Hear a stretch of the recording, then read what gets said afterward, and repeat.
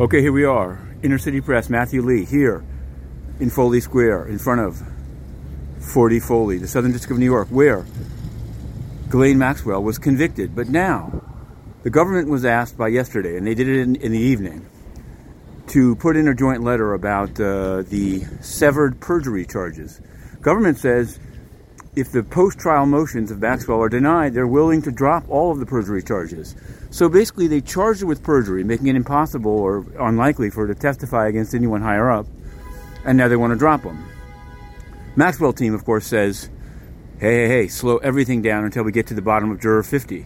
Juror 50, we've written about him. You can find it on innercitypress.com. That's where it stands in that case. There's another case down here that doesn't get enough coverage. It's Riccardo Cruciani. He's a doctor charged with sexual assault in 3 states, New Jersey, Pennsylvania, and New York. And he was bailed out. He was allowed to, was on consent of the government. And now he wants a free, publicly funded lawyer. His bond is secured by properties in 2 states. Seems a bit fishy. And I've seen Bronx defendants getting really grilled for getting a public defender or federal defender or CJA lawyer. So we've asked to unseal Mr. Cruciani's Dr. Dirty Doc, allegedly, his filings, and we'll see what happens. That's about it. Other than the United Nations, so we've asked about all of these things. And now censorship in Uganda. And only yesterday, we received from the UN, ready?